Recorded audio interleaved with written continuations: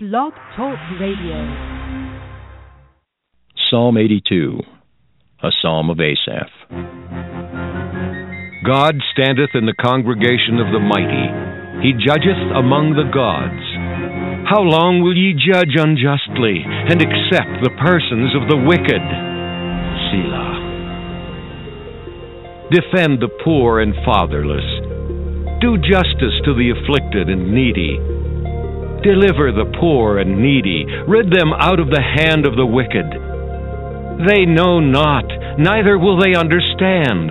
They walk on in darkness. All the foundations of the earth are out of course. I have said, Ye are gods, and all of you are children of the Most High. But ye shall die like men, and fall like one of the princes. Arise, O God, judge the earth, for thou shalt inherit all nations. Well, good morning, everyone. This is Kennard Brown speaking. I'm your host for the Merciful Servants of God Biblical Instructional Program. This program has been on the air, on the internet here for 8 years. And I've done over 300 programs that are accessible on your mobile devices, smartphones, and your PCs, 24/7. Please take advantage of it. I don't know how long that y'all will allow me to speak on the internet. And you're getting this information for free. I run my ministry differently than most ministries. I don't believe and nor do I feel comfortable with charging for my teachings. Let me turn to Isaiah chapter 55. This is one of the reasons why. And then I'm going to quote another scripture. Isaiah chapter 55, verse 1. Ho, everyone that thirsteth, come ye to the water, and he that has no money, come ye, buy and eat. Yes, come buy wine and milk without money and without price. Wherefore do you spend money for that which is not bread, and your labor for that which satisfies not?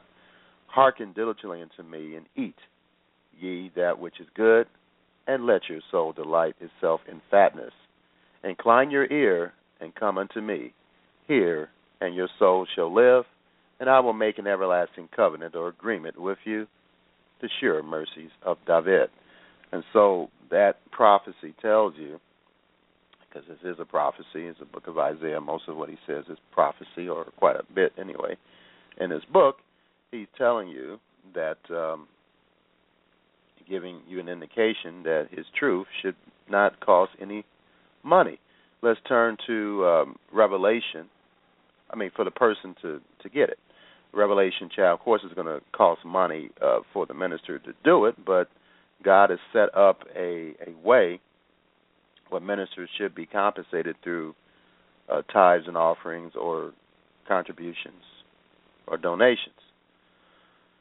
I was a part of an organization for several years called the Worldwide Church of God under Hubert W. Armstrong. They kept the Sabbath and holy days. And he never, ever charged for any of his literature. You would get books, quality books, through the mail. They paid for the postage and everything. They did everything for free, and he built a $250 million assembly or church. And I'm just telling you that giving something away for free through books and booklets is not going to cause you to go broke if you do it his way. And then, of course, he taught the people how to tithe, too. And they tithe consistently. And that's what I do for my ministry. So if anyone has ever wondered why I do what I do, it's because of that. It's because of that example. When I was in that church, I realized that, hey, they certainly weren't hurting for money because they were teaching the people the importance of giving, and they did not compel the people to give every Shabbat. People understood, just like the Jews understand that you must give. They understood that. That was taught, and that's what I try to teach. And for any of you that have listened to me for several years and you haven't given anything yet, and if you are getting something out of this, well, God commands you to give. And I'm not going to do a Bible study on that, but you should give to this ministry. Now, I'm not a 501c3, but that should not stop you from giving to me. But that's entirely up to you. And I don't know why I've talked about this. All of a sudden, maybe Yah wants me to drive a point to someone listening to this program. But I just wanted to make that point, and the reason why I don't charge for any of my teachings. And I'm trying to find a scripture here. Oh, yeah, Revelation 22, verse 17. This is a couple of verses in the last chapter, toward the last chapter of Revelation, chapter 22. It says, and the Spirit and the bride says, come. And who's the bride? The bride is the first fruits, those who right now, during the time of man not being close to God, these are the people who first understand the truth. That's going to be his bride. There's going to be second fruits, and that's not a Bible study. But anyway, and the Spirit and the bride say, come, and let him that heareth come. And let him that is athirst come, and whoever will, let him take of the water of life, as to say, at cost? No, freely. Now, there is a cost to living this way of life, but as far as getting teachings, and here's another scripture, too. Let me turn to 1 Corinthians chapter 9. 1 Corinthians chapter 9, and Paul said to follow his example, and so I do the same thing, because he commanded us to do so, and his words are the inspired words of Yah, despite what some people have told me or teach. So in 1 Corinthians chapter 9, verse 3, do you not know that they which minister about the holy things live of the things of the temple, and they which wait at the altar are partakers of the altar? Verse 14, even so, and so what he's doing is doing a comparison on how the people gave tithes and offerings.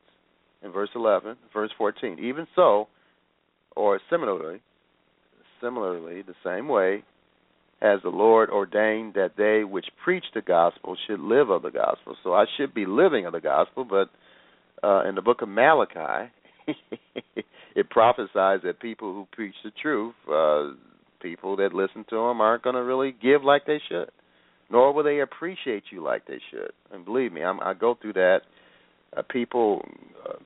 God calls people to me to shepherd, and they, I hate to say this, but a good portion of them, they disrespect me. They forget how they learn things or how they were able to get to where they're at now biblically, and they just forget about me. So, Kennard, I already know this. I already know that, and I guarantee you that there's some things that I know that you don't know, and, vice versa. I don't know everything, but teacher is going to know something that you don't know. That's just common sense, folks, okay? And in 1 Corinthians 9, verse 14, says, even so has the master ordained they that which preach the gospel should live of the gospel, verse 15. But I have used none of these things, neither have I written these things, that it should be so done unto me, for it were better for me to die than that any man should make my glorying void. Verse 16, for though I preach the gospel, I have nothing to glory of it, for necessity is laid upon me. Yes, woe is unto me if I preach not the gospel. So, for if I do this thing willingly, I have a reward, but if against my will a dispensation of the gospel is committed unto me. Okay, so let me get to the point. Verse 18, what is my reward then?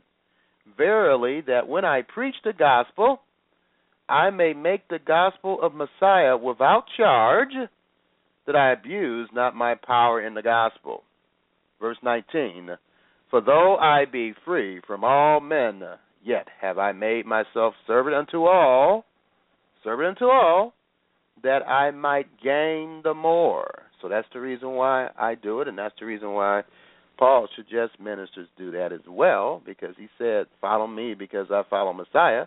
And in 1 Corinthians 4, verse 17, I'm going to be quoting this a lot often because some people in this movement think that you don't have to take all of Paul's words seriously. But 1 Corinthians 4, verse 17, for this cause, like some people have told me, well, he just wrote to the Corinthians. Oh, he just wrote to the Galatians.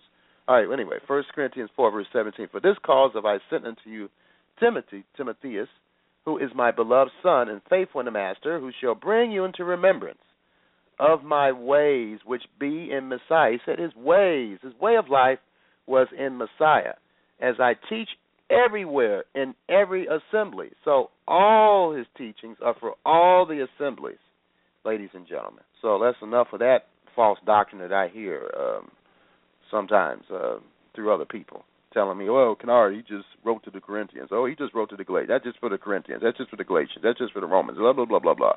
You know, and that's not true, folks. All Scripture, which includes Paul's epistles, based on 2 Peter, chapter 3, verse 15 and 16, and account the long-suffering of the Master is salvation, even as our beloved brother Shaul or Paul, also according to the wisdom given unto him, has written unto you, as also in his epistles, speaking in them of things in which are some things hard to be understood, which they that are unlearned and unstable, and there's quite a few of those, as they also do the other Scriptures. Okay, so right there, he puts Paul's epistles, and of course all the apostles' writings are Scriptures as well. A lot of people in this, especially when they get, just my experience, those who are wet behind the ears with this, they'll read the Scripture and say, okay, well, this is just talking about the Tanakh, because the Tanakh, that was the only book that was there at the time. Well, true, but, all right, so we know that the apostolic writings also are Scriptures as well. And so, yeah, during the time that this was read, it was just meant for the Tanakh, but currently in the 21st century, it is also referring to the rest of the Scriptures. So let's not forget about those, and let's not forget that the apostles, the 12 apostles, the original 12 apostles, will have all their names written in the New Jerusalem. Okay, the prophets won't, but the apostles will. So obviously God looks at the apostles as being certainly a very important part of the foundation of the Kahillah, or the assembly. So let's remember that. All right, this show today is about an important topic. I know some people may have looked at this, oh, I already know how to keep the Sabbath. Well, we'll see if you really do know how to keep the Sabbath, folks. Don't assume stuff. And we should always go back and review on how we're doing. But I'm going to try to, in a very clear way, explain how to keep the Shabbat. And some people say, well, you probably just wet behind the ears, Kennard. You're probably just learning and all that. Well, look, folks, I'm just going to get very clear with you. I've been keeping the Shabbat. Most of you that listen to this program probably kept the Shabbat longer than you. I've been keeping the Shabbat since 1985, folks. 31 years I've been keeping the Shabbat. I started keeping Shabbat, or the Sabbath, by being a part of the Worldwide Church of God. We kept Shabbat and we kept the holy days. And so, in effect, I've been a part of this Hebrew Roots movement for over 3 decades. And so, matter of fact, my great trial and affliction began because of the Shabbat. Out of respect to this individual, I'm not going to give his name, but basically I was living in an area, or in this individual's home, and because of the Shabbat, the person didn't like me celebrating Shabbat, so the individual told me to pack my stuff, what stuff I did have, and to leave the house. And I didn't have anything at the time. I was trying to get my degree in computer science, and my whole life was. It really hurts me when I even think about this. It was just totally changed, all because of Shabbat, folks. All because I wanted to keep Shabbat. I didn't want to cut the grass. I didn't want to do all these other things that this individual wanted me to do on Shabbat. And this poor family from Gary, Indiana, one of the fellow believers that I fellowship with on Shabbat, came and picked me up, and I began my life of learning how to trust Yahovah, learning how to trust God, even when things don't look like He's going to do anything. I had to learn that the hard way, folks. And this program may go over, because I'm going to give you my experience on how to keep the Shabbat, my over 3 decades experience of keeping Shabbat. I believe that Yah has inspired me to give this program because I see people in this movement, in this walk, and some certainly do not know how to keep the Shabbat, and they do things that I know from experience and from scriptures and from what I've studied that the Jews do correctly. That is in direct violation. Now, with any of his commandments, let's understand something. They are not heavy or burdensome, and they're not grievous. So you have to even apply that on Shabbat. I know one of the things that Yeshua was accused of, and this is not the program for this, but let me quote a scripture. Matthew chapter 15, verse 1. It says, Then came Yeshua to the Pharisees, which were of Jerusalem, saying, Why do your disciples or students, or Talmudim, transgress the tradition of the elders? For they wash not their hands when they eat bread, but answered and said, Why do you also transgress the commandment of Yah by your own tradition? For Yah commanded, saying, Honor thy father and mother. He that curseth father and mother, let him die to death. But you say, Whatsoever shall say to his father and mother, it is a gift, by whatever might it be profited by me, and honor not his father and mother. In other words, they don't take care of their parents, and that's one of the things that kids need to be taught. I know I'll be teaching that at Camp Mashiach, that kids should prepare themselves also not to take care of just a wife and a child of their own, but also their parents. Their parents, because God commands you to do that. But anyway, thus have you made the command, as your parents get older, thus have you made the commandment of God of none effect by your tradition. And it says right here in verse 7, you hypocrites, well did Isaiah prophesy of you, saying, This people draw near unto me with their mouth and honor me with their lips, but their heart is far from me. But in vain do they worship me, teaching for doctrines the commandments of men. And one of the traditions that the Jews have taught is the 39 prohibitions on Shabbat. You can't do this and you can't do that. And it's burdensome. A lot of those things, like cooking.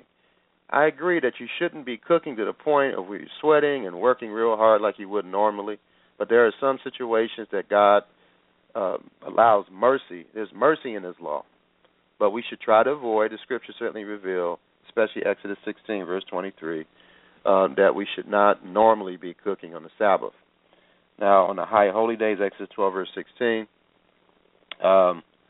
it states, no work at all shall be done on, and then that says, on the high Shabbats of unleavened bread, except what must be eaten by every person, that alone may be prepared for you. And that's in Exodus 12, verse 16. The Jews have done this on high holy days. They would cook, but even then the cook would be minimal. The cooking would be minimal. But anyway, I'm not going to get into all the specifics of keeping the Shabbat in detail. That's another program maybe in the future. But the purpose of this program is to help you to understand that the Sabbath must be kept. There's simple, clear ways that the Bible shows you how to keep the Shabbat. And I'm going to talk a little bit about Jewish tradition, how the Jews do it as well. I'm going to touch that a little bit. And there's nothing wrong with doing those traditions. But again, don't make those traditions a burden. Matthew chapter 12, verse 1. At that time, Yeshua went on the Shabbat day through the corn, and his disciples were hungry, and they began to pluck the ears of the corn and to eat. Excuse me, I'm sorry. But when the Pharisees saw it, they said unto him, Behold, thy disciples do that which is not lawful to do on Shabbat. But he said unto them, Have you not read what David did when he was hungry? Were with him, how he entered into the house of Yah and did eat showbread, which was not lawful based on Torah for him to eat, neither for them which were with him, but only for the priests. Or have you not read in the Torah how that on Shabbat day the priests in the temple profane the Sabbath and are blameless? So priests are allowed to work, or people that do religious work, they're allowed to do religious work on Shabbat. And see, one of the things I'm going to explain to you that God is concerned about doing your normal work for profit on Shabbat. You must cut that out. But any righteous work, giving to the poor, helping a lady across the street, doing charitable work, that is certainly allowable on Shabbat, ladies and gentlemen. Because he said you should do good on Sabbath. Now, I'll explain that a little bit more here. as we go on. But anyway, Matthew 12, verse 7. But if you had known what this meaneth, I will have mercy and not sacrifice, you would have not condemned the guiltless. And then also they condemned him for healing on Shabbat, which is nothing wrong with healing someone on the Shabbat. There's nothing wrong with fasting on Shabbat, which he did for 40 days and 40 nights. You get some people that have been deceived by an article on the Internet that says, okay, well, since Yeshua fasted for 40 days and 40 nights, then that means that he didn't keep and they're assuming this because this is because he was fasting, that he wasn't around people. Well, that's just an assumption, folks. We don't know. Angels appeared to him, so we don't know whether or not he was fellowshipping. We don't know. Maybe I'm wrong about this, but I've read the text, and I don't know whether or not he was alone on Shabbat. But even if he was, Isaiah chapter 58 explains to you there's nothing wrong with fasting on Shabbat if it's done to do good. And the Bible tells and commands you to do good on Shabbat, ladies and gentlemen. And I think the Bible does a pretty good job of explaining what good is. Let's turn to Micah chapter 6, verse 8. Micah 6, verse 8 says, He has showed me, O man, what is good, and what does the master require thee, but to do justly, and to love mercy, and to walk humbly with thy Yah. And so, folks, you can do justly on Shabbat. You can give to the poor, as long as you are doing something that does not have anything to do with making money. It is okay. So that's one of the things that you have to understand. Doctors and nurses are allowed to work on Shabbat, but my advice of over 3 decades of keeping Shabbat, if you are a doctor or a nurse, you should try to minimize as much work as possible. Really, the work you should be doing on Shabbat should be emergency work. Okay, but you should try to minimize that as much as possible. But hey, people are sick all the time, and if all the doctors and nurses stop working, then there would be a catastrophe in hospitals. So sure, that's something that has to be done around the clock, 24/7. Yah understands that. He's merciful to people who have to do those type of things. But anyway, so let's go over this here. I just want to make some points about the Shabbat, but I have it written there, what I'm going to talk about mainly today. And observing Shabbat is one of the major signs. It is a sign that identifies an individual as one of his children and a part of Israel and a true believer. And I hope that doesn't offend people, but there are unbelievers and there are believers. And people today, they think, okay, well, you just believe in Christ, you're a believer. No. Let's turn to John 3. John 3, come on. John 3, verse 16. I'm telling myself to come on, and preach this in a gentle way without offending people. Anyway. John 3, verse 15. Let's start there. That whosoever believes in him should not perish, but have eternal life. Okay, so this is a very powerful statement. I think people just read through this and they don't realize what he just said here. Do you realize he's implying correctly that if you don't believe him, that you will perish? And if you do believe him, you'll have eternal life. What does that word perish mean, folks? Does it mean being burnt forever and ever in hellfire? No. Does it say that's how people read that scripture? Because they've been taught incorrectly that's what's going to happen to people who don't believe in Yeshua. And I'm going to explain to you how do you believe him in a minute. But this word perish means to destroy fully, to not even exist. And I've been challenged by people think they don't know what I'm talking about, and I teach correctly based on the scriptures that if you are judged to perish, you won't ever exist again. And there's plenty of scriptures that prove that. This is one of them. But anyway, that's not a Bible study. Anyway, John 3, verse 15, that whosoever believes in him should not perish, should not be destroyed fully, but have eternal life. And so this is very serious. We need to find out what it means to be a real believer, folks.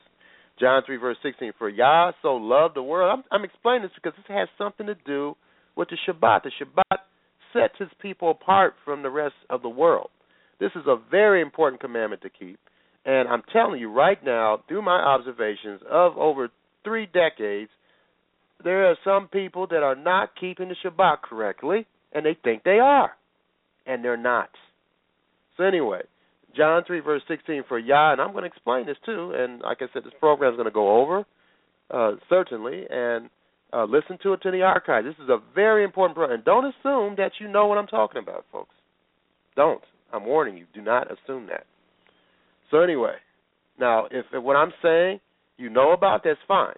Spread the word. Anyway, John 3, verse 16, for Yah so loved the world that he gave his only begotten Son, that whosoever believes in him should not perish. Again, he said it a second time. Perish means in Koine Greek, Hebrew Greek, to destroy fully. That's what it means, folks. So this is some serious stuff that he's saying. Even the Complete Word Dictionary says to destroy. Cause to perish, to bring to naught, to not even exist. That's what it means. So he's saying this a second time in the context of belief. So I think we need to pay attention here. This is some serious stuff here. All right, verse 16. This is one of the most quoted scriptures in the history of religion, of the Christian religion. For Yah so loved the world that he gave his only begotten Son, that whosoever believes in him should not perish or be destroyed fully, but have everlasting life. Verse 17, for Yah sent not his Son into the world to condemn the world, but that the world through him might be saved. Saved. The Koine Greek for this is preserved. Preserved. He doesn't want to destroy the earth or the universe. Verse 18, he that believes on him is not condemned. So, if you believe on him, you're not condemned. What's the word condemn in Koine Greek? It means to be judged or punished. But he that believeth not is condemned already. So we better understand what it means to believe, folks. Let's continue on with this, all right? Because he has not believed in the name of the only begotten Son of Yah. So how can people in the sacred name, we got to say Yeshua. We say Jesus, you're sinning. Well, let's understand what that means, too. We're going to understand what it means to believe and also what it means to believe in his name. Okay? Matter of fact, hold your place here. Let's turn to Psalm 105. I was speaking to someone the other day, and I hope they listened to what I was saying and understand that it's not so much someone saying Jesus as someone not doing Jesus' will or his actions or deeds. Psalm 105, verse 1, give thanks unto the Master, call upon his name, let's continue on, make known his deeds among the people. And so when you call on his name, you should be doing the deeds that name represents. That is the one thing that these sacred name people don't seem to understand. And I love them. And because I love them, I'm doing what the Master tells us to do. Those that you love, you rebuke. Okay? And people don't understand that. Kennard, he's so hard. And, my colleague Michael Ruth, one of the things that I do love about him, he holds no bars, and, he's a lot more stern than me, but I get stern too, okay? And he tells it like it is. And you have to tell it like it is sometimes, folks. You got to, as a Torah, if you're a Torah teacher, you think you want, you've got to speak, and sometimes you cannot be concerned about feelings being hurt. Because if there's a situation where somebody's hurting themselves severely, then you're going to have to correct them severely, okay? Revelation 3, verse 19, as many as I love, I rebuke and chasten. Be zealous, therefore, and repent. Revelation 3, verse 9. The gospel should be being preached, and people that preach the gospel should be saying, repent, for the kingdom of God is near. They should be saying, repent, repent, repent. I don't hear that too often. I do it. Every message that I give, I try to give a message to compel you to repent, to change. We all need to change. None of us are going to make it in his kingdom if we don't repent. We all got something wrong with us. We all got something that is in violation or something that we're thinking about or something that we're doing that's in direct rebellion toward Yah or God that we need to repent of if we want to be totally honest with ourselves. You know, the book, the era of Laodicea that we're living in right now, of the assemblies, is full of rebellion and full of people that, I know this, I know that, Kanara can't teach me this or this, or Michael Rue can't teach me that, or some other Torah teacher can't teach me this or whatever, and I know it all, leave me alone. You know, and especially the ones that are real young in this movement. They get a little knowledge, they get puffed up, and they think they know every doggone thing about the Bible. But what does 1 Corinthians chapter 8 say? It says, now as touching the things offered to idols, we know that we all have knowledge. Knowledge puffeth up. That's what it does. It inflates you. It can make you proud. But charity edifieth, or love, that's agape in Koine Greek, and it means the highest form of love, benevolence, edifieth. And if any man think that he knows anything, he knows nothing, yet as he ought to know. All right, so we all need to humble ourselves and realize that knowledge should be used to love people, not to think to give people an impression that you know everything. And I've been accused, or people would think, why do you quote so many scriptures, Kennard? You trying to show us how much you know? No, the reason why I quote the scriptures, folks, so much is because I'm commanded to do so. First of all, somebody who is a true teacher of his word is going to quote his words, ladies and gentlemen. Let's turn to Jeremiah chapter 23. And I see this on Facebook. I see people quoting, and it's just their words. And I know that what they're trying to do is and some do effectively. They say certain things that's based on the Bible, but sometimes I've read some posts that I'm like, where is this in the Bible? You know, what are they saying? I mean, what scripture is backing up what they're saying? See, so I'm always going to be looking at that, and anyone should be doing that when they're reading a post off of Facebook or reading an article or whatever, you know. So those are things that we need to look at. I'm looking at Jeremiah chapter 23 here, as he tells you how to keep or how to preach, how to tell people his words. And it's very distinct instructions here. Of course, this was for Jeremiah at the time.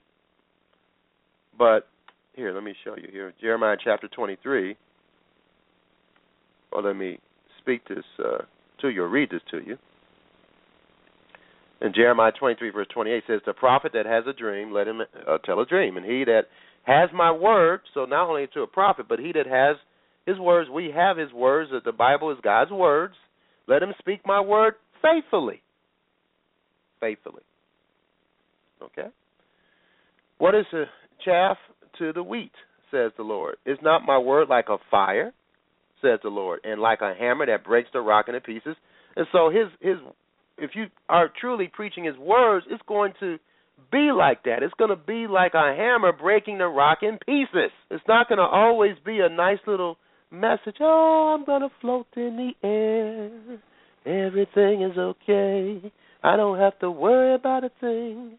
No, it's not going to be like that all the time, folks. It's not going to be like that all the time. And so we've got to understand those things about his word. All right, so anyway, let me go back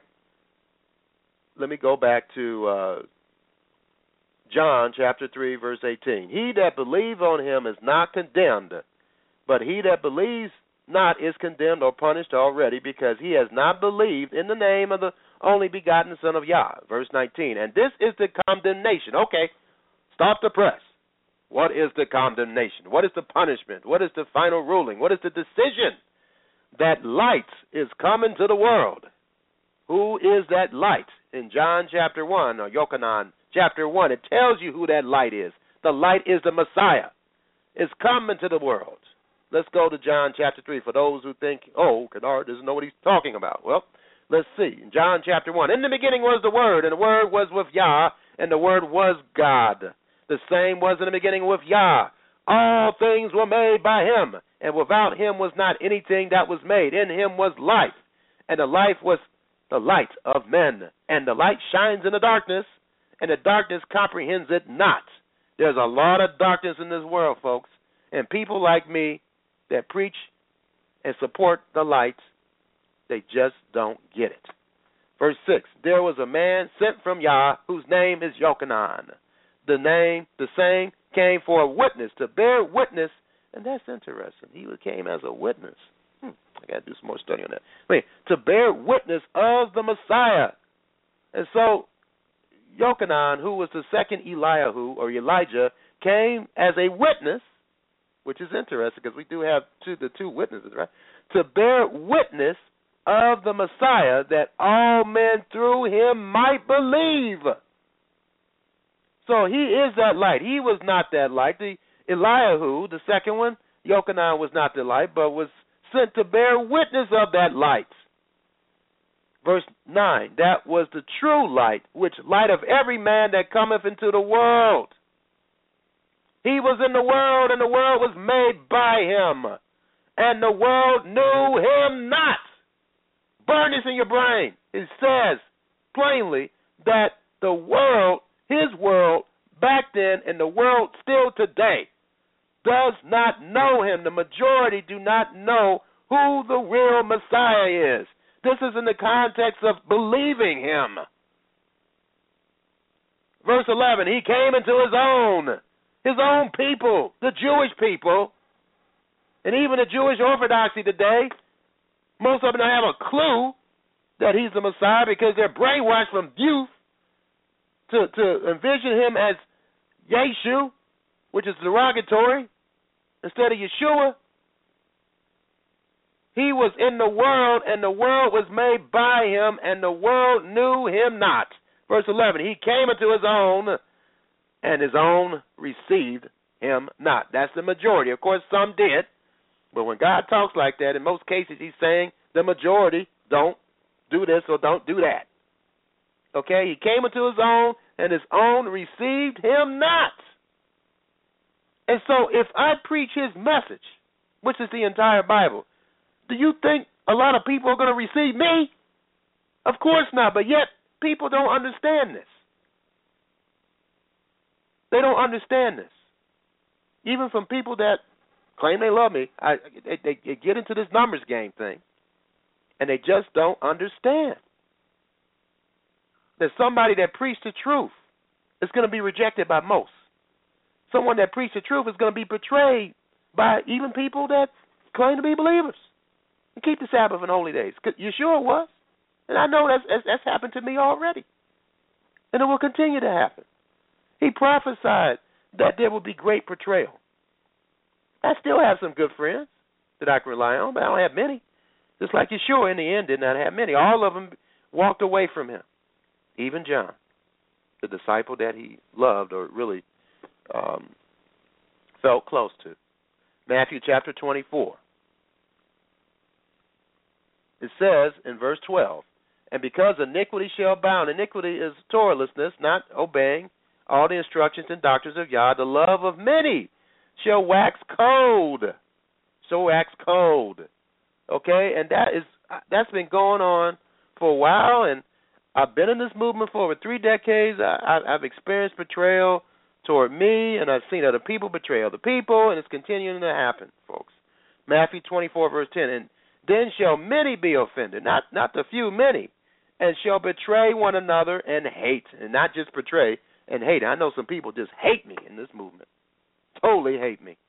And I tell you one thing, if you hate me, and if I'm preaching correctly, then you're hating Messiah, folks, whether you realize it or not. And then, but why? Why do people hate people that preach the truth? Well, I think Messiah kind of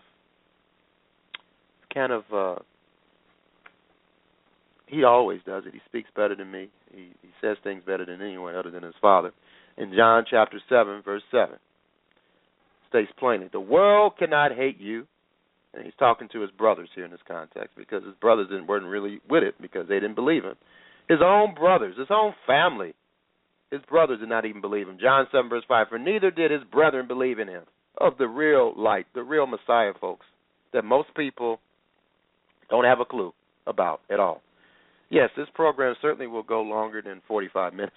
It's probably going to take another 30 minutes. And so I'm going to ask you to review this program in the archives. I'm just being moved to talk about things that is certainly a part of this Bible study because this is very important to understand the significance of keeping Shabbat. And so that's why I'm spending the time, why I can, to really explain to you how to do it in a simple way. In a simple way. So I have 3 minutes and 21 seconds left before I go off the air. I will go off the air, but this program about how to observe the Shabbat by someone who's been keeping Shabbat for over 3 decades will be in the archives for you to listen to. All right? And so let me continue on here. He states that the whole world at that time hated him. And why? Verse 7, the world cannot hate you, but me it hateth, because I testify of it that the works thereof are evil. That's why. When I preach, I tell the truth, folks. And I tell you, a lot of folks, including some people in this movement, do not like what I say or what the words of God say, folks. They want to keep the words of God when it's convenient for them. They don't want to take up their cross. You got to take up your cross, folks. This is not easy. There will be tribulation, but he will make a way out so that you can bear it.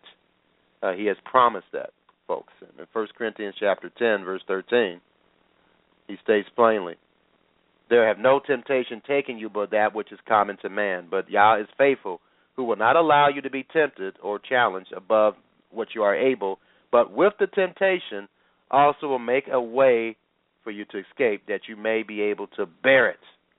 Okay, so he's not going to give you something that you cannot deal with, folks. That's his promise. And his commandments, again, let's understand this, they're not burdensome. And for those who make the commandments, and that's what Yeshua was, he came down to straighten out with the Jews at that time. And they still today, unfortunately, that they were making the commandments heavy or grievous.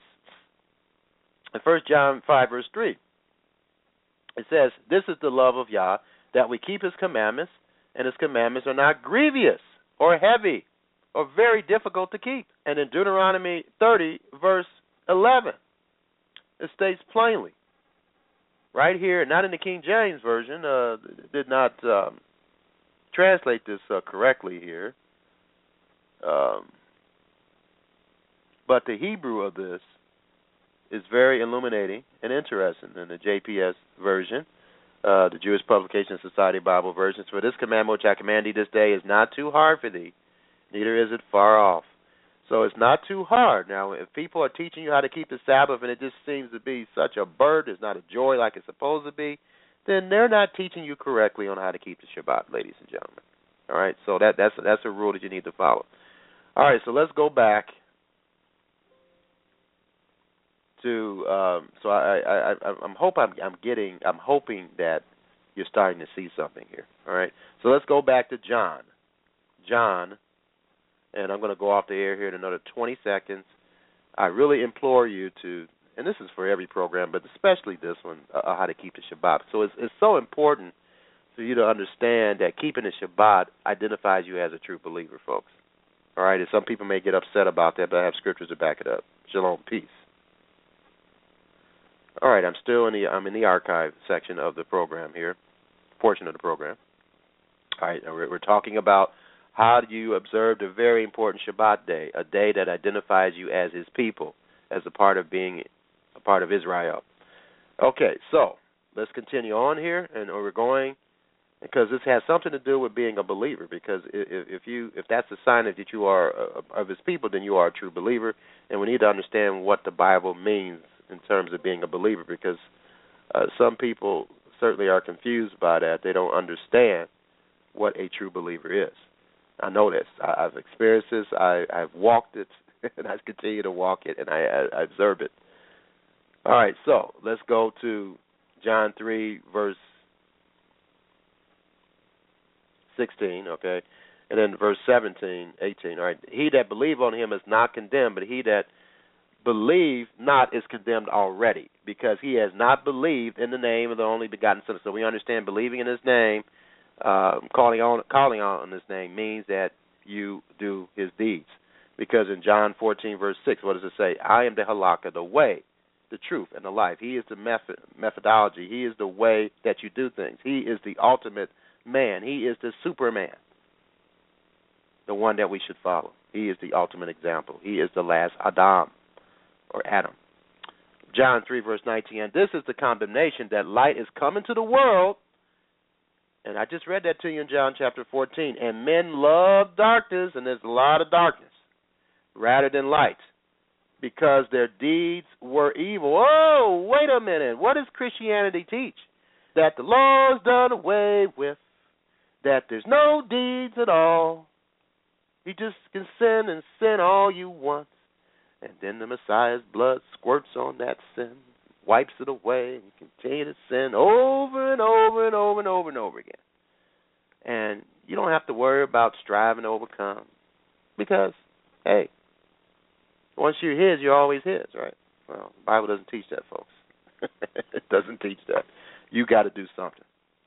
And one of the basic doctrines of Yah teaches that faith must have works. Okay?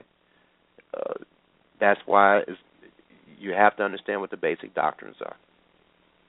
It's revealed in Hebrews chapter 6, verse 1 and 2. I'll do a Bible study on that again in the future. But anyway, John 3, verse 18. He that believeth on him is not condemned, but he that believes not is condemned already, because he have not believed in the name of the only begotten Son of Yah. And this is the condemnation, that light is come into the world, and men love darkness rather than light, because their deeds were evil. Their deeds were evil. Their acts, as are the acts of the disciples or the apostles, which we need to emulate and follow. John 3, verse 20. For everyone that doeth evil hates the light. And so if you do evil, what is evil? Evil is violation of not keeping the commandments. Now, I notice a lot of people don't even have a clue about the Sabbath. God's not going to hold that against you. If you know to do good and don't do it, it's sin. Okay? But if you don't know, then it's not sin. And I know some of you may be listening to this program for the first time. You don't have a clue about the Sabbath. Okay? So he's not going to hold that against you. But for those who do know and are tramping their foot on the Sabbath, then it's a sin to you if you don't keep the Sabbath properly. John 3, verse 20, for everyone that doeth evil hates the light, neither cometh to the light, that not his deeds should be reproved. And that word means admonished, convicted. But he that doeth truth, you got to do truth. Do truth. What is truth, folks? Psalm 119, 142. Truth is all the Torah of the commandments of Yah, including keeping Shabbat and holy days. And so, ladies and gentlemen, we should have mercy on people who have not been taught the truth, who have no clue about the truth. He won't hold that against them. But the fact is that whether somebody knows or not, if you're not keeping all the commandments to the best of your ability, to God, you are not a believer. And one of the signs of that you are a part of him is keeping Shabbat, ladies and gentlemen. He that doeth truth comes to the Messiah, that his deeds may be manifest, that they are walked in Yah. And the Bible tells us, and people struggle with this. I've been in this movement, and some people, they struggle with this plain, simple commandment here in the epistles of Paul, the Corinthians. It says right here in verse 14, be ye not unequally yoked together with unbelievers. For what fellowship have righteousness with unrighteousness, and what communion have light with darkness? I just got through talking about light and the darkness, right? And what concord has Messiah with Belial? Or what part has he that believeth with an infidel? And what agreement has the temple of God with idols? Now, see, this is, I know I'm going to get persecuted talking about this, all right? But I don't care. God is associating his people as the temple, okay? And he says that the temple of God, his people, should be associated with idols. Who are the idols? The unbelievers. For you are the temple of the living God, as God has said, I will dwell in them and walk in them. I will be their Yah, and they shall be my people. Wherefore, come out from among them. That's what it means spiritually to come out of Babylon. Of course, I talked about what it means physically as well. And be ye separate. Now, if you're not keeping Shabbat like you should, you're not separating yourself from the world and from unbelievers like you should. Wherefore, come out from among them and be ye separate, says the Master, and touch not the unclean thing, and I will receive you, and you will be a father, and you will be a father unto, and I will be a father unto you, and you shall be my sons and daughters. And so, folks, being a believer, complete believer, I should say, is keeping Shabbat and holy days. We should love everyone, but when we run across someone who's an unbeliever, and they want to keep Sunday, which is pagan in nature, and it's not the Shabbat. They're living a lie, and God commands us not to live a lie. Now, of course, those who don't know, that's different. And the Bible states plainly in James. Let's go there. In James, chapter 4, rather. Verse 17, therefore to him that knows to do good and doeth it not, to him it is sin. So if they don't have a clue about Shabbat, that's different. But if they do and if they understand it, then that's something that they're in trouble. Let's put it that way. All right, they're in trouble if they don't want to keep Shabbat, ladies and gentlemen. All right, so let's get back, because I have limited time here. So observing the Shabbat is one of the major signs that identify an individual as one of the children of Yah and of Yisra'el, ladies and gentlemen. All right? And so people who are not part of the 12 tribes of Israel, if you don't understand or have a clue about what I said there, please go to Britam, BRITAM.org, to be enlightened and amazed. Because people who are not a part of the 12 tribes of Israel become part of Israel by accepting the King of Israel. The King of Israel is the Messiah. That's proved by looking at John and reading and studying John 1 verse 49 as their master and savior. If someone is your master, then you will obey him. Now, to understand that even those who are not a part of the 12 tribes of Israel can be a part of Israel by being a true believer and keeping the laws of Israel, then go to Ephesians 2 verse 11 to 12. The Messiah is the King of Israel, and any king has laws or instructions for his subjects to follow. This is found in Deuteronomy 17, verse 18 to 20. The children of Israel follow the Messiah and obey the commandments just like he did when he was not on the earth. As scriptural references to this is 1 John. I have it written I have the words written that advertise the content of the program today. 1 John 2, verse 3 to 6, John 14, verse 6, Luke 4, verse 16, and John 15, verse 10. Read those scriptures. It shows you that the Master kept Shabbat, and he expects us to keep Shabbat too, because he's the way. He's the method. We follow his example. The Bible gives us an idea on how to observe the Shabbat. Now, I'm going to go over this slowly here. Now, first of all, I want to say that the Bible reveals in the book of Genesis that a day begins in the evening. So from sunset to sunset, that's how you keep the holy days, ladies and gentlemen. From sunset to sunset, the holy days, and, of course, Shabbat, as revealed in Leviticus chapter 23, is a festival day and a holy day as well. So that's something that you need to understand and adhere to. So that's how we keep Shabbat. So in Leviticus 23, verse 32 is an example. Leviticus 23, verse 32.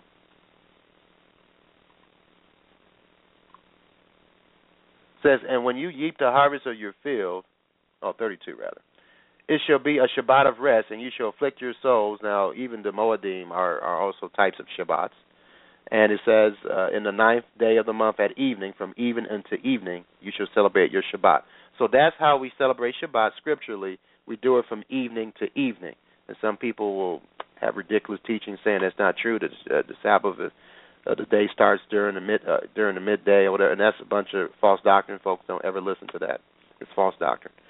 And then you have some people teaching or have taught that Shabbat is on a Thursday or whatever, and it's based on the Enoch calendar. I don't want to get into all that. I mean, the Jews have been keeping Shabbat correctly for years. Okay, as far as observing it when it's supposed to be observed. Now, they have, as Yeshua has revealed in the first century, they have overdone it, keeping Shabbat, but nonetheless, they basically know how to keep Shabbat. Okay, so the Jews certainly know how to keep it. It has kept them together. And for people who are wet behind the ears just learning about Shabbat and say, oh, I don't have to fellowship on Shabbat, I don't have to do this, they don't know what they're talking about. Do not listen to that false doctrine, ladies and gentlemen. That false doctrine, particularly of not understanding that you should fellowship on Shabbat, that is certainly one of the things that is causing disunity in this movement. One of the things, all right? And so anyway, Isaiah 58, verse 13 and 14, the Bible gives us an idea on how to observe Shabbat. It says, if thou turn away thy foot from Shabbat, from doing thy own pleasure. So we're not supposed to do our own pleasure, folks. That means that you don't look at sports, because that's pleasurable, that's entertainment, right? You don't go to people's games and cheer them on and support them on Shabbat, despite what your situation is. I understand that there's situations where perhaps you can't see your kids or your kids aren't with it, religiously, and you want to spend time with them. But the Bible says this, folks, and I hope the person or people that I know that have this issue is listening to this program, because I'm just going to give you what the Messiah says about this, ladies and gentlemen. And if you have a problem with this, you need to go and argue with him about it. I didn't make the rules, okay? In Matthew 10, verse 37, he that loveth father or mother more than me is not worthy of me. What is love? Love is keeping the commandments, right?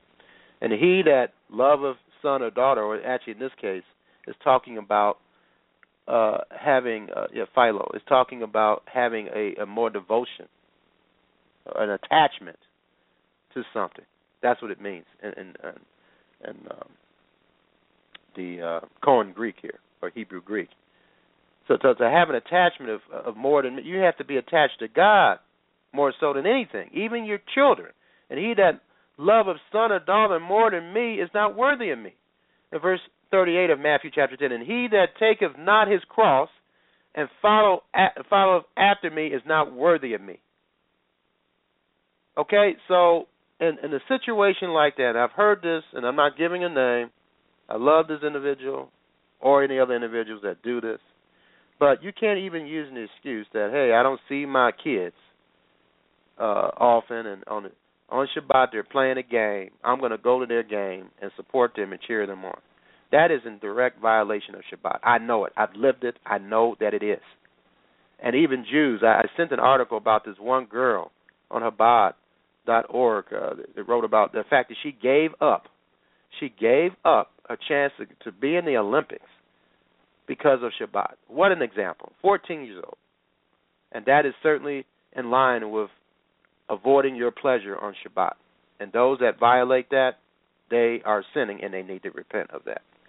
And this is serious, because if you don't keep the Shabbat, which is a sign you're a believer, that you are a part of him, you have to really question, are you really a part of God? Are you really with the program, ladies and gentlemen? He's called you to understand the Shabbat, and you still violate it because of your kids? You can't put anything ahead of God, including your kids, ladies and gentlemen. So that's I know that. And here's the thing that God challenges each and every one. This is in the context of keeping Shabbat, because I know keeping Shabbat can be challenging. I've done it. I've done it for over 3 decades, folks. So listen up. Listen up. Most people can't say that. They listen to me, all right? All right, so it says right here in Matthew chapter 6, verse 25, therefore I say unto you, take no thought for your life, what you shall eat, what you shall drink.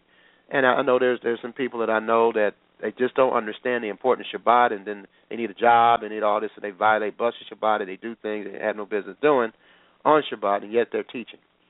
And you can't do that. You can't do that. You can't call yourself a Torah teacher and you trample upon the Shabbat. And you can't expect things to get well for you.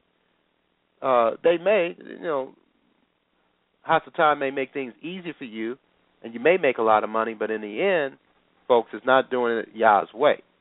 And I don't know about you, but I'd rather do things. I'd rather make a lot of money doing things Yah's way. Matthew 6, verse 25. Therefore I say unto you, take no thought for your life, what you shall eat or what you shall drink, nor yet for your body, what you should. These are things I've experienced over the years with people. All the excuses about, my family needs to eat, so I'm going to work on Shabbat. Well, you're talking to somebody here, or you're listening to somebody here that the only time I worked on Shabbat was when I was deceived back in the Worldwide Church of God days, when they were teaching that it was okay to violate Shabbat. I was just listening to him, and I went and worked, I think, for a few months, several months, for Bank One at the time. They're Chase now, JP Chase, but I worked for Bank One. And I realized, and I wasn't being blessed. I felt uncomfortable about it, and I worked in another company, and eventually I stopped doing it. I realized it was wrong. That's the only time within the over 30 years that I did work on Shabbat. But once I proved Scripture that that's something I should not do, I stopped doing it. And that was back in the 1990s, I think. But anyway, early 1990s or the early 2000, like 2001, too, I think. But anyway, Matthew 6, verse 25. Therefore I say unto you, take no thought for your life, what you shall eat or what you shall drink, nor yet for your body what you shall put on. Is not the life more than meat or food, and the body more than raiment? Behold, the fowls of the air, for they sow not, neither do they reap, nor gather into barns, yet your heavenly Father feeds them. Are you not much better than they? Verse 27, which of you, by taking thought, can add 1 cubit unto his stature? Verse 28, and why take ye thought for raiment? Consider the lilies of the field, how they grow, they toil not, neither do they spin. And yet I say unto you that even Solomon, in all his glory, was not arrayed like one of these. Wherefore, if God so clothe the grass of the field, which today is, and clothe tomorrow, is cast in the oven, how much more will he clothe you, O ye of little faith? Wherefore, take no thought, saying, what shall we eat, or what shall we drink, or what shall we be clothed? For after all these things do people in the world or unbelievers seek. For your heavenly Father knows that you have need of all these things. But seek ye first the kingdom of God and his righteousness. What is righteousness? Psalm 119, 172 is keeping all the commandments, including Shabbat and holy days. And all these things shall be added unto you. So he promises to add all these things to you. Doesn't tell you when, but he says all these things. If you keep Shabbat, keep holy, don't worry about a job. He's going to bless you with a job. I know. I've been doing it for over 3 decades, and he's done that. When I have kept the Shabbat and didn't worry about when I'm going to have a job, I got a job quickly, and I got a good paying job. Okay? And all my needs were taken care of. Verse 34, take therefore no thought for tomorrow, for the tomorrow shall take thought for the things of itself. Sufficient unto the day is the evil thereof. Again, I told you I was removed from a comfortable situation, had to live in Gary, Indiana, and here I am today. I'm married to a beautiful woman. God has blessed me to raise a fine son. I live in a decent neighborhood and a decent house, and all my needs are taken care of. I'm not rich, but, I'm not in poverty either, and I have food, shelter, and clothes. And those things that Shaul said we should be content if we have food and clothes, and I am content. And so I'm just telling you, I'm a living example of keeping Shabbat, ladies and gentlemen. I really am. And so Isaiah 58, verse 13 to 14, if thou turn away thy foot from Shabbat, from doing thy pleasure on my holy day. So doing your pleasure can involve recreation, entertainment that's not focused on Yah. Okay? And you can't say, we're doing a Bible study while you're looking at a basketball game. I mean, that's not really focusing on Yah either. The environment is not of Yah. And call the Shabbat a delight, the holy of the master, honourable, and shall honour him. Not doing thy own ways, looking at a basketball game or looking at Ohio State. I remember one time we were fellowshipping with somebody. They were so anxious to get us out of their house so they can go and sin and go to the Ohio State football game on Shabbat. That's a sin. Your focus is on you and entertainment. It has nothing to looking at an Ohio State football game has nothing to do with honoring God. Again, he says, nor finding thine own pleasure, nor speaking thine own words. That means that you shouldn't be talking about the normal rigors of your life for hours. Now, there's nothing wrong with mentioning, hey, pray for me. I've had this situation on my job, and I want you to pray for me. And that's it. But if you're going to go on, continue on, talking about it, harping about it all day, then you're in violation of Shabbat. The whole day should be focused on him. The Shabbat represents the millennium. Hebrews chapter 4 reveals that to you. The 1,000-year rule of Messiah on the earth. It's like a rest. Okay, it pictures the millennial kingdom of peace, and our minds should be focused on that. Then shall and the things that will bring peace, like feeding the poor. Peace means you have all your needs taken care of. You're not lacking the necessities. Peace also means that. Then shalt thou delight thyself in the master, and I will cause thee to ride upon the high places of the earth, and feed thee with the heritage of Yaakov. So those who are struggling with, I got to work on the Sabbath because I got to feed my family. Well, if you don't work on Shabbat like you're commanded not to, then he's going to bless you. And I know that. I'm a living example. Again, I've been doing this for over 3 decades. Listen to me. I know what I'm talking about. Then shalt thou delight thyself in the master, and I will cause thee to ride upon the high place of the earth, and feed thee with the heritage of Yaakov thy father, for the mouth of the master has spoken in Isaiah 58, verse 13 and 14. Speak to the children of Yisra'el, and say to them, the appointed times of Yah, which you are to proclaim as set apart. It's a set apart gathering. It sets you apart. It's what identifies you as being different from the world. My appointed times are these: 6 days work is done, but the 7th day is Shabbat of rest, a set apart gathering. You get people saying it's not a gathering. It is a gathering. It's an assembly. You do not work. It is a Shabbat to Yah in all your dwellings. Leviticus 23, verse 2 to 3. And you should not buy or sell on Shabbat either. Nehemiah chapter 10, verse 31. Nehemiah chapter 13, verse 15 to 21. And you should do good on Shabbat. Matthew chapter 12, verse 1 to 12, including feeding the poor. Again, the things that will contribute toward peace. Certainly having peace has a lot to do with having your needs taken care of. You're not going to be at peace with yourself if you're starving. So on Shabbat, you should seek to help the poor if you can. You should try to help the afflicted. You should try to help people heal by giving them herbs and essential oils on Shabbat. And you should pray for people to be healed on Shabbat. There's nothing wrong with that, ladies and gentlemen. It is a feast day, despite what the people are teaching. It is a feast day. And Leviticus chapter 23 tells you that. Leviticus chapter 23. And the master spoke unto Moses, saying, Speak unto the children of Israel, say unto them, concerning the feast, the moedim of the master, which you shall proclaim to be holy convocations, or set apart as convocation means you're called out. It's a public meeting, all right?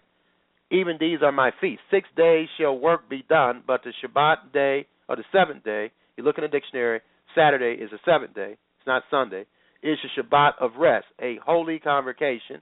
You shall do no work therein. It is the Shabbat of the master in all your dwellings. These are the feasts of the master, even holy convocations which you shall proclaim in their seasons. Okay, so the Shabbat is a feast day. It is also a commanded assembly. It's a day of joy. It's a day of joy.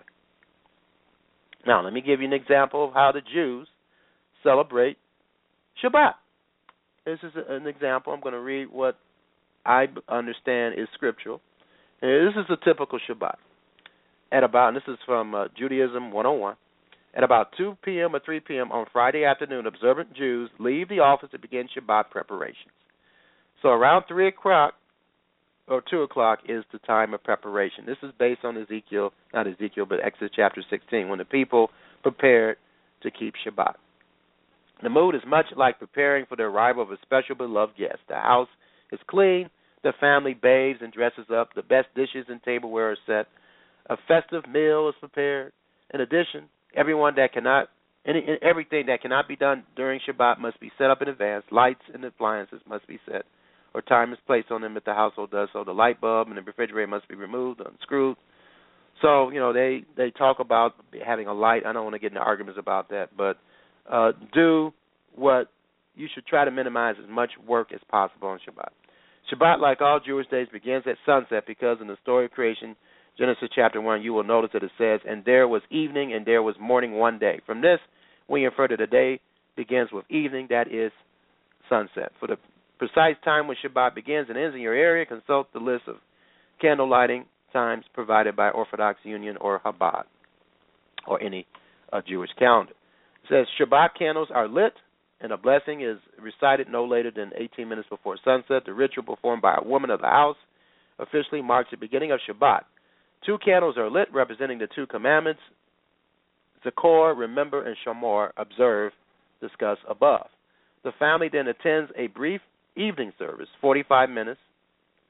And so this is what Jews traditionally do. They have a short service. I know many people in the movement, they just have a service on Friday night and then they rest all day, which is fine. There's nothing wrong with that. After services, a family comes home for a festive, leisurely dinner. Before dinner, the man of the house recites Kiddush, a prayer over wine sanctifying Shabbat. Kiddush is based on Genesis. Let me turn to Genesis here. Genesis chapter 14.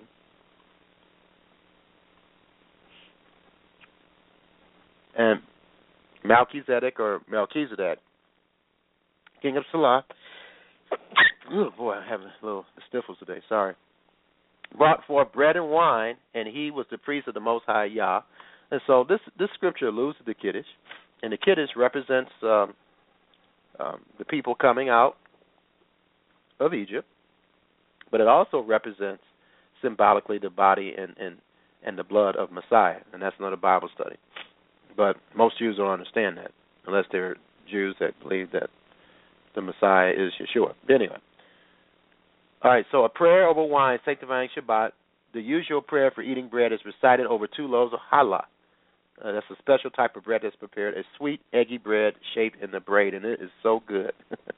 The family then eats dinner. Although there are no specific requirements or customs regarding what to eat, meals are generally stewed or slow-cooked items because of the prohibition against cooking on Shabbat.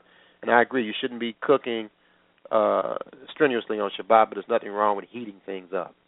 So you should try to avoid normal work that you do during the week on Shabbat.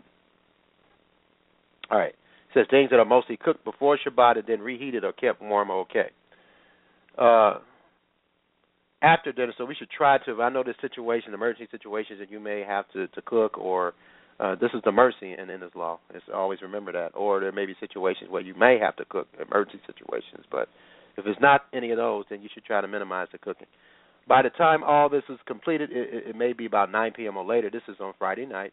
The family has an hour or two of talk or study and then go to sleep. Now, the next morning, Shabbat services begin. Now, some people choose to rest. That's fine. I don't see any scriptural prohibition on just fellowshipping on Friday night and then resting the whole day. I mean, there's nothing wrong with that. But I'm just telling you what Jews do. The next morning, Shabbat services begin around 9 a.m. and continue until about noon, so about 3 hours. They begin early in the morning. After services, the family says Kiddush again and has another leisurely festive meal. There's a lot of eating done on this day. There's a lot of festive activity done on this day. A typical afternoon meal is very slowly cooked stew. This is what they traditionally do. On this website, there's a recipe if you want to do that. But a time Birkat Hamazon, and that is in the Hebrew, that means grace after meals. It is about 2 p.m. The family studies Torah for a while, talks, takes an afternoon walk. They say play checkers, but unless those checkers have something to do with remembering scriptures or the scriptures are recited after each move, or you have to incorporate some biblical principles in it, then I wouldn't play checkers, but I would play any game that certainly has something to do with learning the Bible. There's nothing wrong with that, because everything should be pointed toward Yah on this day. Or engages in some leisure activities, and I would put the add that the leisure activities should have something to do with understanding what Isaiah says and how you should keep the Sabbath. A short afternoon nap is not uncommon. It's traditional to have a third meal before Shabbat is over. This is usually a light meal in the late afternoon. Shabbat ends at nightfall, and it says here when 3 stars are visible, approximately 40 minutes after sunset. I don't see that in the Bible. That's their tradition there. But at the conclusion of Shabbat, the family performs a concluding ritual called Hadalah. It's called separation division. And he includes instructions here on the website. You can go to Judaism101.com and click on under deeds, Shabbat. Well, not under deeds, but it should be under deeds here. Where is it? Times, yeah. You click under times and then Shabbat, and it gives you, and you can glean for this, and you can do what you feel comfortable with and so forth as far as Shabbat and how you understand the Bible and how you should keep Shabbat. I'm not going to list this program is not about listing of do's and don'ts about how to keep the Shabbat. It's just to explain to you in a simple way how to keep Shabbat. That's what this program is about. And yeah, you should incorporate, there's nothing wrong with incorporating any tradition of the Jews, that commandment. So I encourage that. And you should do Hadalah. And Hadalah, there's simple instructions on how to do Hadalah. Havdalah service marks the end of Shabbat. It should be performed no earlier than nightfall on Saturday night. Nightfall is a time when 3 stars can be seen in the sky. It is normally, and this is what they do, but you can do it after the sun sets or, like you said, no earlier than right before the sun sets. It is normally about 45 minutes to an hour after sundown, depending on your latitude. You will need 3 things for this ritual: a glass of wine or other liquid, some fragrant spices, and a special Havdalah candle. Pre-Hagafen, wine. The first of the 4 Havdalah blessings is made over wine or another liquid. If wine or grape juice is not used, you should substitute by who will all things come to be for Bori Pri Hagafen, who creates the fruit of the vine. And so it is said in Hebrew, Barakatah Adonai Elonehu Melech Ha'olam, blessed are you, Lord, our God, sovereign of the universe. Bori Pri Hagafen, who creates the fruit of the vine. And Shekaho Maya Bid Vara, who made all things exist through his word. Okay, so that's recited first. And here, the second blessing is recited over fragrant spices. The spices represent a compensation for the loss of the special Shabbat spirit. The spices commonly used are cloves, cinnamon, or bay leaves. They are commonly kept in a special decorated holder called a bishamin box. And so in Hebrew, Barakatah Adonai Elonehu Melech Ha'olam, blessed are you, Lord, our God, sovereign of the universe, Bore Mini Vashamin, who creates varieties of spices. And then the third blessing is recited over the special multi-wicked Havdalah candle. Now, the candle is not wicked. It's wicked in terms of a candle. Havdalah candles can be obtained from Jewish gift stores. If you cannot obtain a Havdalah candle, you can hold 2 candles close together so their flames overlap. I have also used party candles. Lighting a flame is a vivid way of marking the distinction between Shabbat and the weekday because we cannot kindle a flame on the Sabbath. Yes, it does say that, and that's not a Bible study. But anyway, after the blessing is recited, hold your hands up to the flame with curved fingers so you can see the shadow of your fingers on your palms. This is done because it would be improper to recite a blessing for something and then not use the thing. And then in Hebrew, Barakatah Adonai Elonehu Melech Ha'olam, blessed are you, Lord, our God, sovereign in the universe. In Hebrew again, Bore Me'ar Ha'esh, who creates the light of the fire. And then Havdalah, separation. The final blessing is the Havdalah blessing itself, the blessing over the separation of different things. The blessing is recited over the wine. After the blessing is complete, drink the wine. A few drops of wine are used to extinguish the flame from the candle. And I'm going to read this in Hebrew. Barakatah Adonai Elonehu Melech Ha'olam, Hamav De Ben Kodesh La'kol, Ben O La'hashek, Ben Yisra'el La'amim, Ben Yam Hash Ve L'Shayet Yama Hamash, Barak Atah Adonai, Hamav De Ben Kodesh La'ho. All right, so blessed are you, Lord, our God, sovereign of the universe, who separates between sacred and secular, between light and darkness, between Israel and the nations, between the 7th day and the 6 days of labor. Blessed are you, Master, who separates between sacred and secular.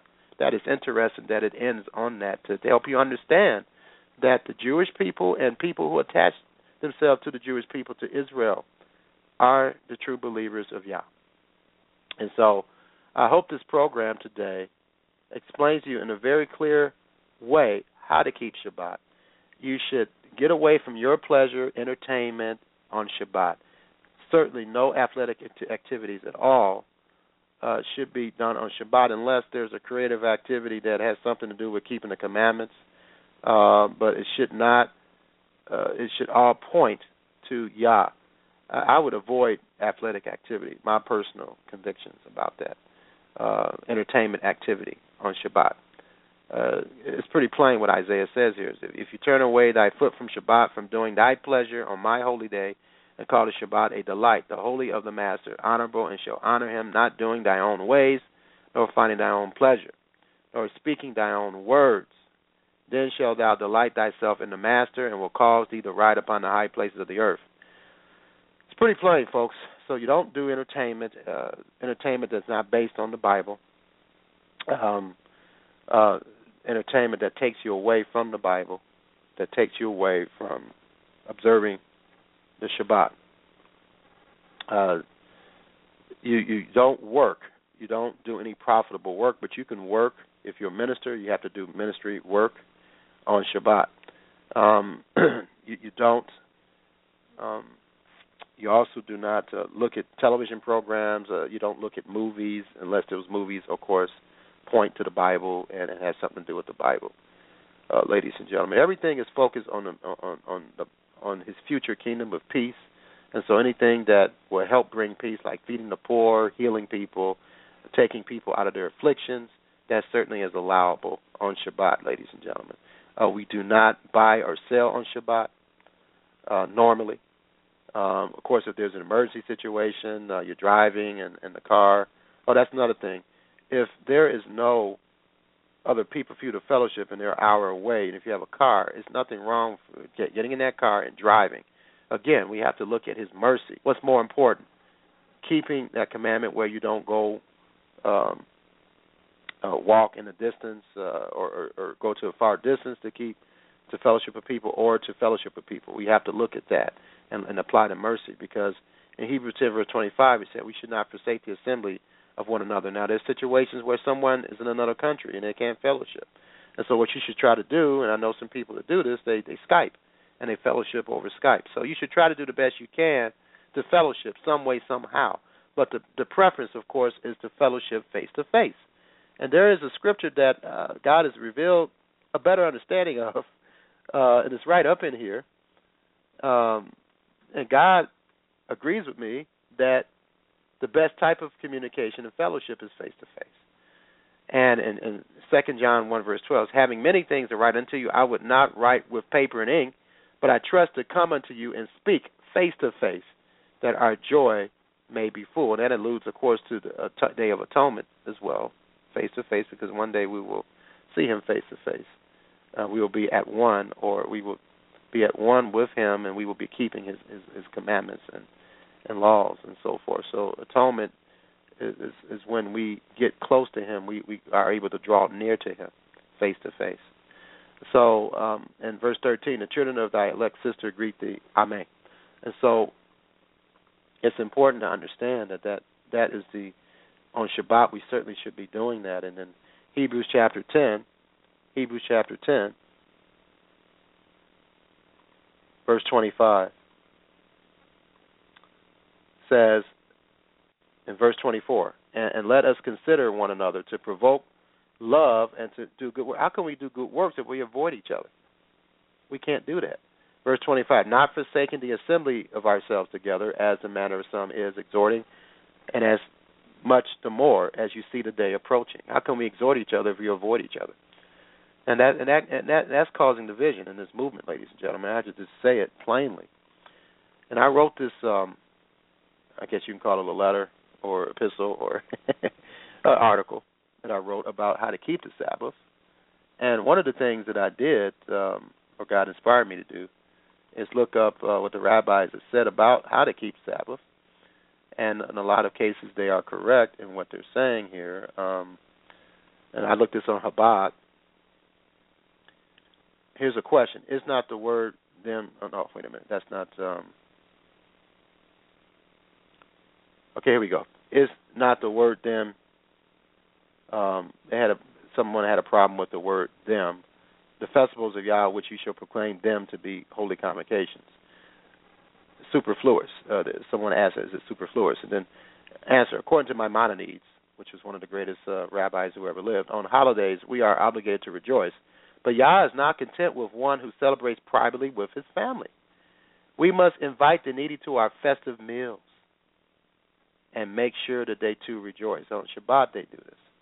The word them in this verse refers to the underprivileged who need to be invited. God told Moses to tell the people of Israel, I consider it my festival when you will call them, the needy, to participate in your festive meal and rejoice together with you. This is on Chabad.org. And so this only confirms what Yeshua states in Matthew 12, verse 10 to 11. And see, there was a man having a withered hand, and they answered, saying, is it right to heal on Shabbat?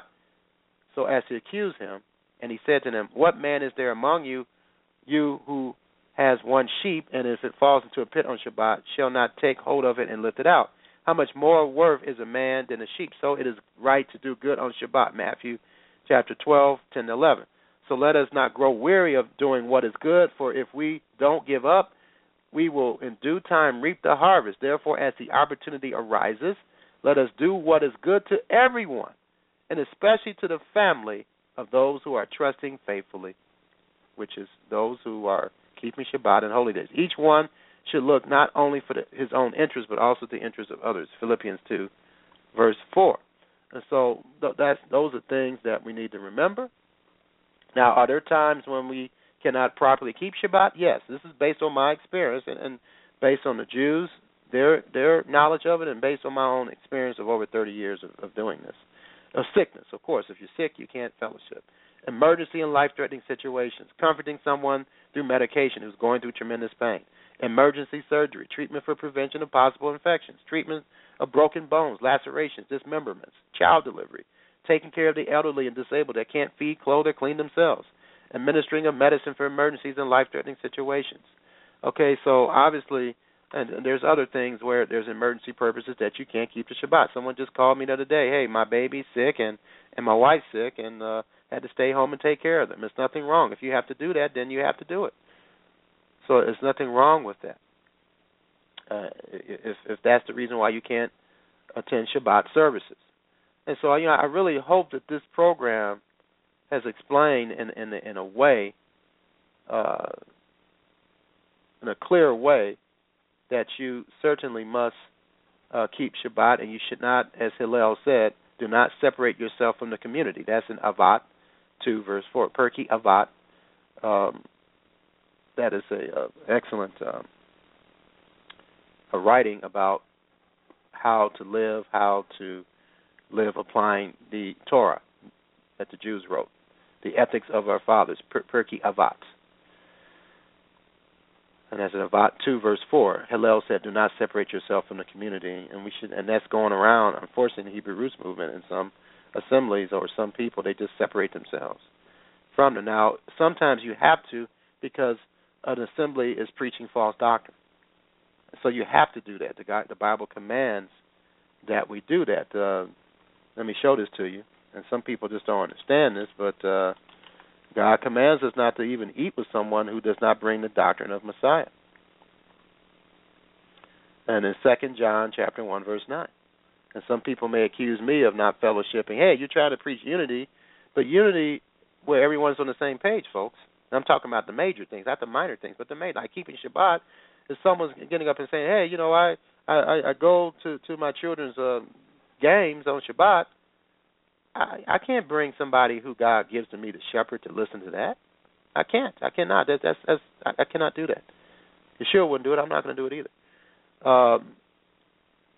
It says right here in 2 John 1, verse 9, whosoever transgresseth and abideth not in the doctrine of the Messiah, and certainly part of the teachings of the Word of God, because the Messiah is the Word of God. He is God too, has not God.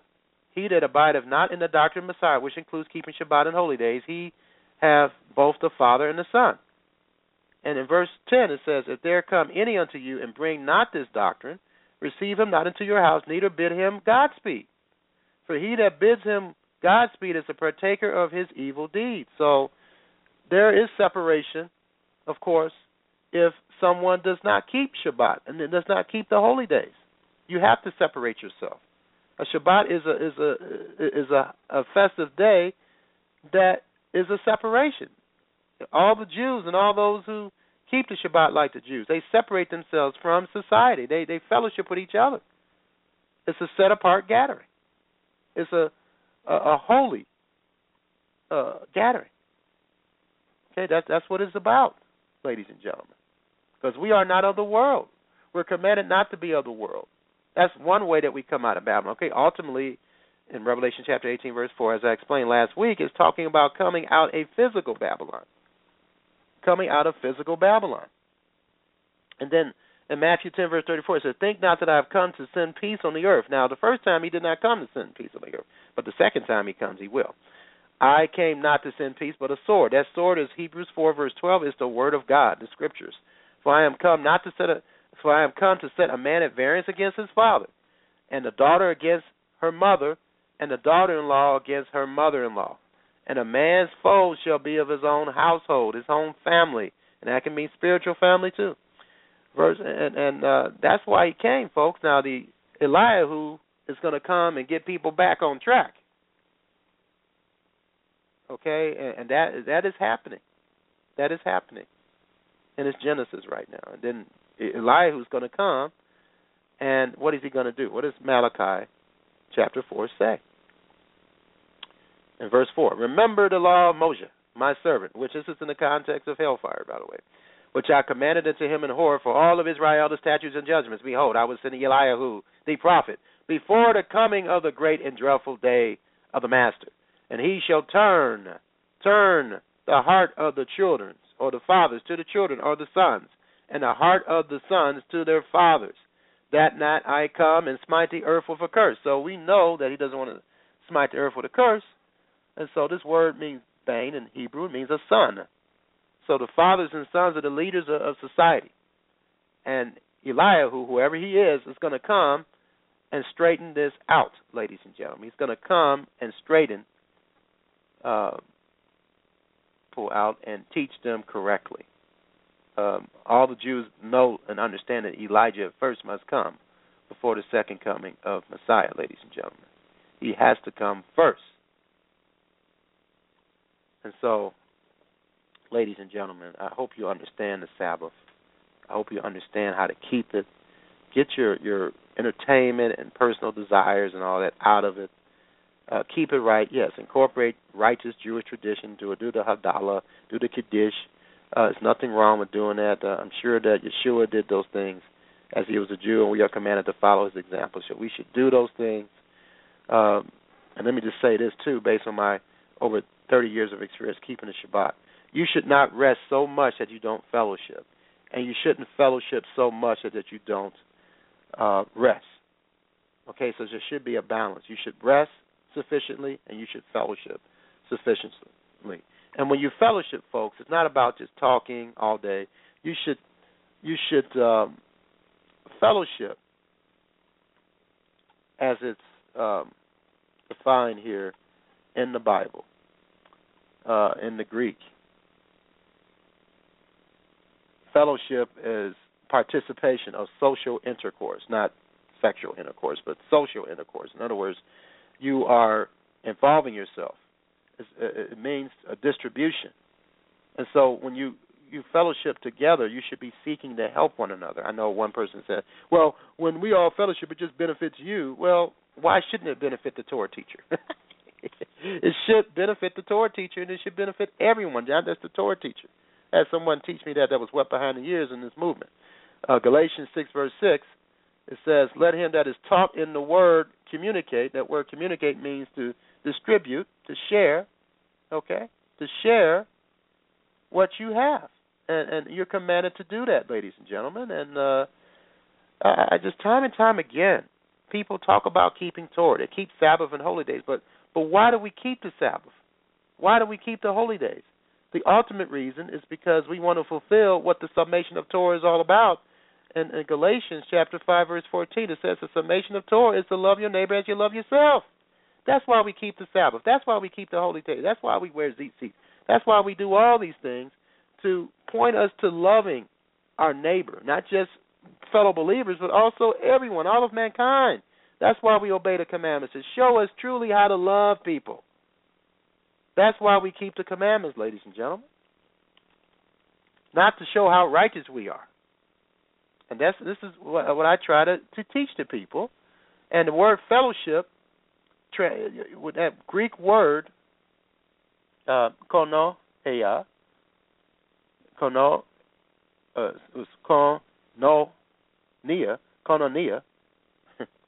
still trying to learn Greek, I guess. Koinonia, it means partnership, participation, communion, and also distribution. And that word is translated fellowship a lot of times in the apostolic scriptures, but it's also translated communicate. It's also giving and sharing.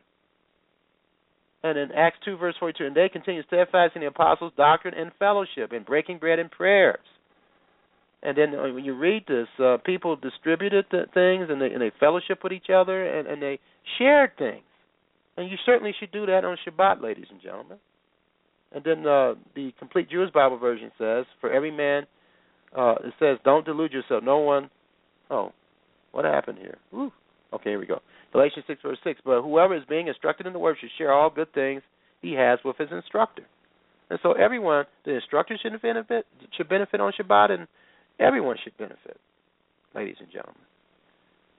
Okay, so I really, really hope that you get a good idea on how to keep Shabbat by listening to this program today. I really, really hope that you, I have helped you to understand how to keep the Shabbat. And I just hope that this will encourage you to continue on and emulate the apostles and emulate anything. If any of you know me, emulate what I do if it's in line with the Scriptures. And that word, the same word that's used, that Greek word that's used for communicate in Romans 12, verse 13 is translated distributing, to the necessity of the saints, given to hospitality. All right, so to sum this up, keep the Shabbat. You must fellowship with people. There are exceptional cases, like even if you want to fast, that's understandable.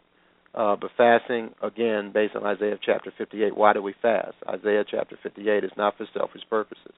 Isaiah chapter 58 is also to do good, and doing good is geared towards someone else. Isaiah 58 verse 6, it's not this the fast that I've chosen, to loose the bands of wickedness. Now, Yeshua didn't have any wickedness when he fasted, so it was for different reasons. To undo the heavy burdens and to let the oppressed go free, that you break every yoke. Is it not to deal thy bread to the hungry, and that thou bring the poor that are cast out to thy house, when thou seest the naked, that thou cover him, and that thou hide thyself from thy own, do not hide thyself from thy own flesh. Okay, so this is in the context of keeping Shabbat, because it talks about Shabbat right after this. So there's nothing wrong with fasting.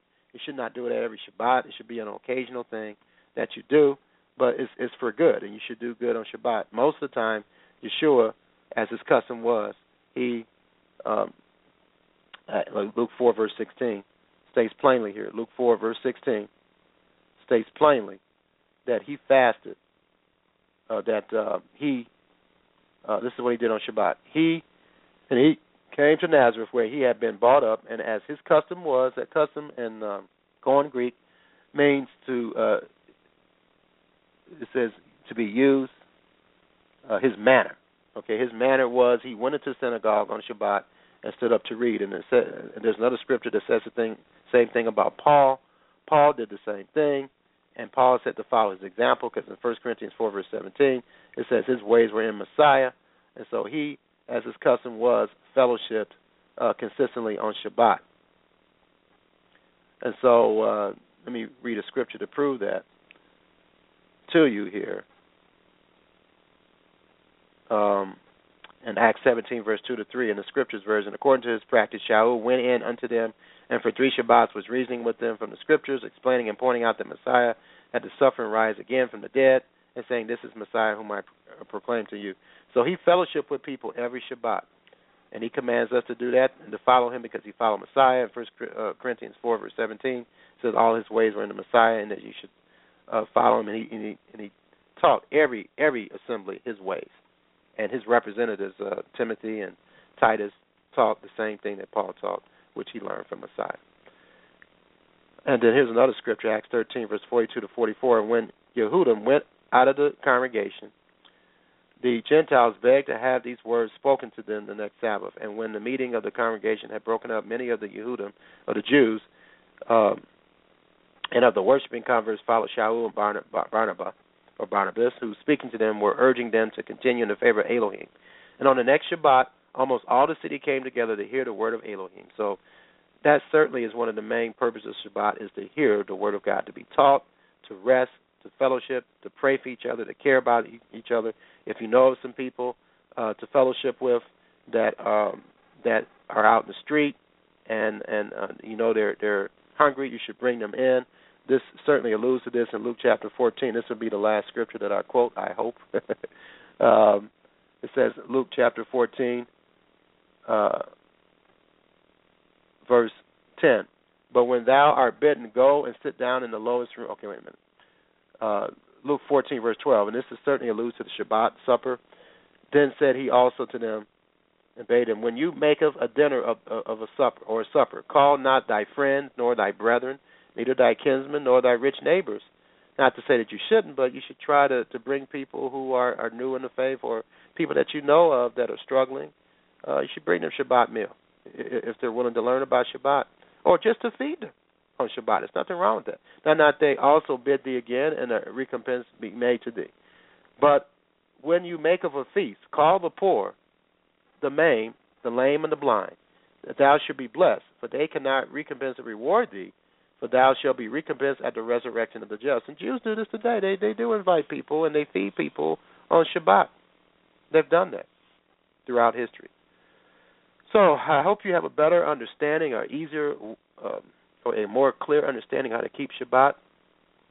Again, I just want to emphasize, I've been keeping Shabbat for over 30 years, and I am learning how to keep it better. But I just today felt the need and inspired by the Ruach HaKodesh, the Holy Spirit, to teach my experience and my understanding on how to keep Shabbat. And I hope that you've gleaned something from it, and I hope that it helps you to do what God commands us all to do in reference to Messiah. And I'm going to go ahead and quote this scripture here, where it tells us and commands us to grow in grace and knowledge. So that means we all don't know it all, and we can still learn something, even if we think we know it all. But grow in grace and knowledge of our Master and Savior, Yeshua Messiah. To him be glory both now and forever. Amen. And so with that, may Yah bless and keep you, and Yah willing, I'll be available to speak to you next week. Shalom. Peace. Malachi chapter 4. For behold, the day cometh that shall burn as an oven, and all the proud, yea, and all that do wickedly shall be stubble. And the day that cometh shall burn them up, saith the Lord of hosts, that it shall leave them neither root nor branch. But unto you that fear my name shall the Son of Righteousness arise with healing in his wings, and ye shall go forth and grow up as calves of the stall. And ye shall tread down the wicked, for they shall be ashes under the soles of your feet in the day that I shall do this, saith the Lord of hosts. Remember ye the law of Moses my servant, which I commanded unto him in Horeb for all Israel, with the statutes and judgments. Behold, I will send you Elijah the prophet before the coming of the great and dreadful day.